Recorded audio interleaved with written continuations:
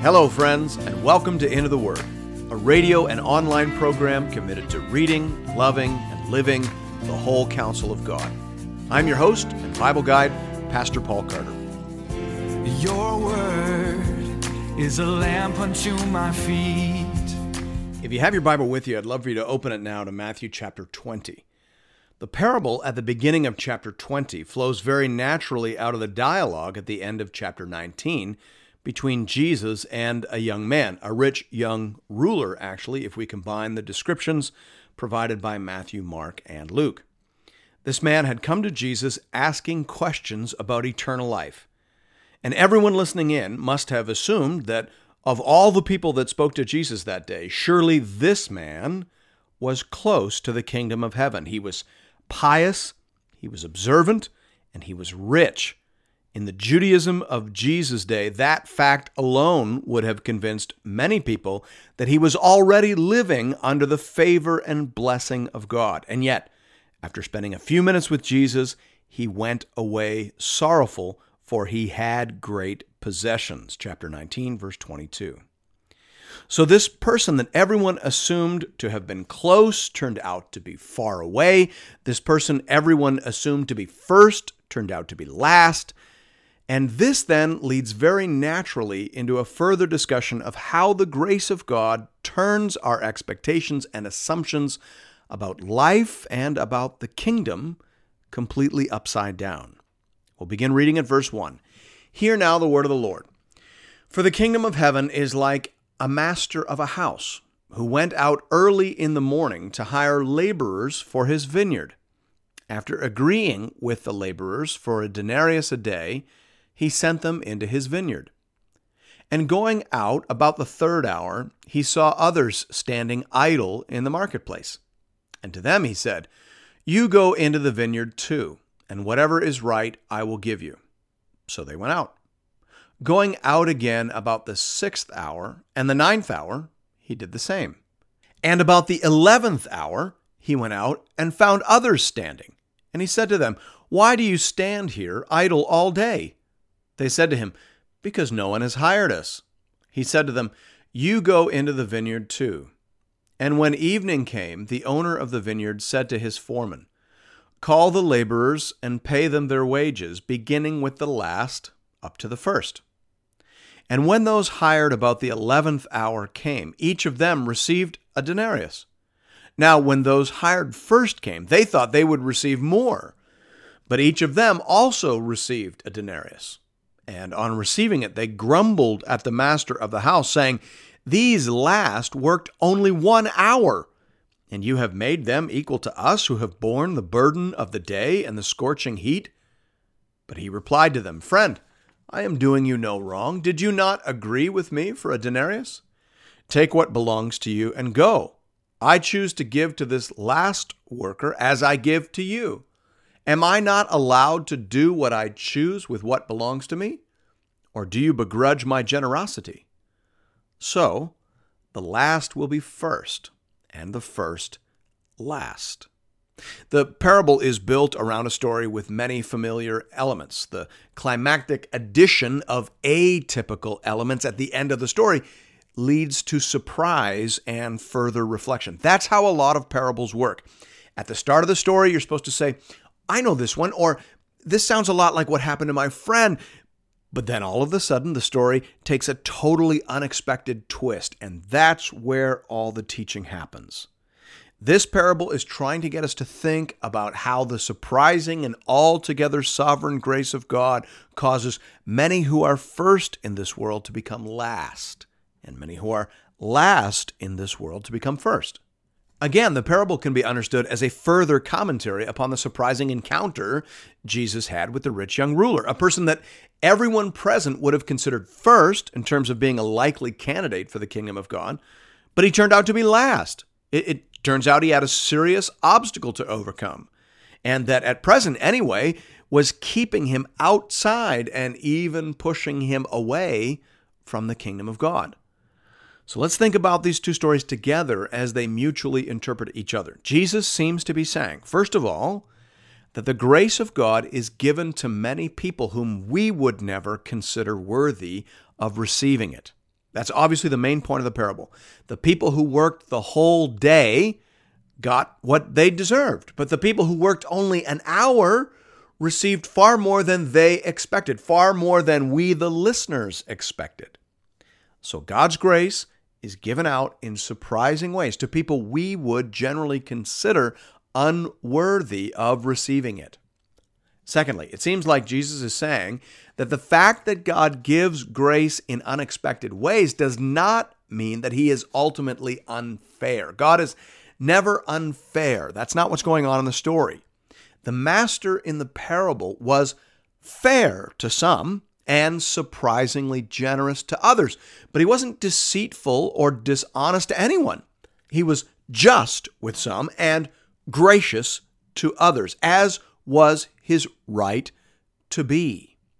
You see, we sometimes think that if God isn't generous and merciful to everyone equally, then he has been unjust and unkind. But that is not the case. God is just to some. That is, he gives to some exactly what they have earned, while to others he gives more than they could have ever hoped for, asked for, or imagined. But he does not act in an unfair manner to anyone. Thirdly, Jesus seems to be saying here that the surprising grace of God may irritate some people who have a rigid quid pro quo understanding of religion. We think, for example, of the parable of the prodigal son and the irritation of the older brother. He was bothered by the grace and mercy shown by the father to the wasteful and sinful son. It made him feel like he was being mistreated, despite that he was not. And it is easy to imagine how the parable of the workers might well have irritated the rich young ruler had he stuck around to hear it. He wanted to earn his way into the Father's good graces. He was willing to work hard. He was willing to go above and beyond, and he would likely have been annoyed at the mercy and grace of God being given to people who had done so little to deserve it. The parable is thus a warning to all people who want to earn their salvation, and it is a warning to each of us to check our hearts for irritation towards those who receive things from God that we're not sure they're worthy of. The story continues in verse 17. And as Jesus was going up to Jerusalem, he took the 12 disciples aside, and on the way he said to them, "See, we are going up to Jerusalem, and the Son of Man will be delivered over to the chief priests and scribes, and they will condemn him to death and deliver him over to the Gentiles to be mocked and flogged and crucified, and he will be raised up on the third day." How fitting it is that immediately following a parable about the surprising grace of God, we have the third and final passion prediction of the Lord Jesus. What could be more surprising than this? That God would give his only Son to die for our salvation. Praise the Lord. Verse 20. Then the mother of the sons of Zebedee came up to him with her sons, and kneeling before him, she asked him for something. And he said to her, "What do you want?" She said to him, "Say that these 2 sons of mine are to sit, one at your right hand and one at your left, in your kingdom." Jesus answered, "You do not know what you are asking. Are you able to drink the cup that I am to drink?" They said to him, "We are able." He said to them, "You will drink my cup, but to sit at my right hand and at my left is not mine to grant, but it is for those for whom it has been prepared by my Father." Here we are reminded that the disciples still do not really understand. They are seeking power and privilege and prestige, while Jesus is predicting his betrayal, death, and resurrection. The disciples are still thinking that the kingdom will come immediately, and they want to be first in line. They want to sit at Jesus' right and left hand. They want to be the premier leaders in the kingdom. They are more like the rich young ruler than they realize. They have forgotten everything Jesus just said about true greatness in the kingdom of God back in chapter 18, verses 1 to 4, and also what he has just said about the sovereign and surprising grace of God.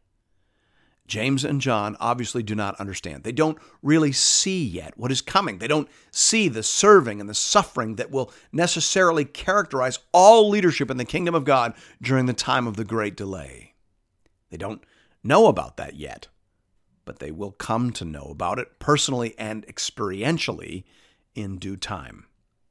James, of course, was the first of the 12 disciples to be martyred, and John was imprisoned and tortured and exiled on the island of Patmos. They did drink the cup.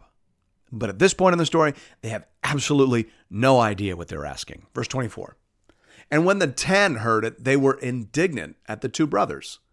But Jesus called them to him and said, "You know that the rulers of the Gentiles lord it over them, and their great ones exercise authority over them. It shall not be so among you. But whoever would be great among you must be your servant, and whoever would be first among you must be your slave, even as the Son of Man came not to be served, but to serve, and to give his life as a ransom for many." Here we are reminded that leadership in the kingdom of God is explicitly not like leadership in the world. Leadership in the world is about power and position and prestige. Leadership in the kingdom of God is about service, suffering, and sacrifice. And therefore, the one does not qualify you for the other, and the one must not imitate the other. Our model for leadership is Jesus Christ, who came not to be served, but to serve and to give his life as a ransom for many. It boggles my mind, quite honestly, how often we in the church look to models of leadership in the world, how often we hold up successful athletes or successful politicians or successful business leaders as if they are a model for us to follow. When Jesus says explicitly here, do not imitate leadership as you have experienced it, as you have seen it in the world. That's not how we do things. Things in the kingdom are explicitly different than that. Our model for leadership is Jesus, who came not to be served, but to serve and to give his life as a ransom for many. Now, incidentally, this, of course, introduces an important metaphor for understanding the cross. According to this verse, in some way, the death of Jesus on the cross was a ransom that set many people free. So what does that mean? What price is being paid? To whom is the price being paid? We have some questions. The Greek word lutron was most commonly used to refer to the purchase price of a slave. Thus, we understand Jesus saying that his death on the cross would purchase many out of slavery. Many scholars see this as a further allusion to the main suffering servant passage in Isaiah chapter 52 and chapter 53. As, for example, Isaiah 52:15, which says, "So shall he sprinkle many nations," and Isaiah 53:4-6. "Surely he has borne our griefs and carried our sorrows, yet we esteemed him stricken, smitten by God, and afflicted. But he was pierced for our transgressions, he was crushed for our iniquities. Upon him was the chastisement that brought us peace, and with his wounds we are healed. All we like sheep have gone astray. We have turned everyone to his own way, and the Lord has laid on him the iniquity of us all." And then, perhaps most importantly here, Isaiah 53:11, "Out of the anguish of his soul he shall see and be satisfied. By his knowledge shall the righteous one, my servant, make many to be accounted righteous, and he shall bear their iniquities." D.A. Carson, for example, says here, "The implication of the cumulative evidence is that Jesus explicitly referred to himself as Isaiah's suffering servant and interpreted his own death in that light, an interpretation in which Matthew has followed his Lord," closed quote. Now, as to the identity of the one who receives the payment, scholars differ somewhat. William Hendrickson says here, "The ransom price was paid not, as Origen maintained, to Satan, but to the Father, as per Romans 3:23-25, who also himself, together with the Son and the Holy Spirit, had made arrangements for the salvation of his people."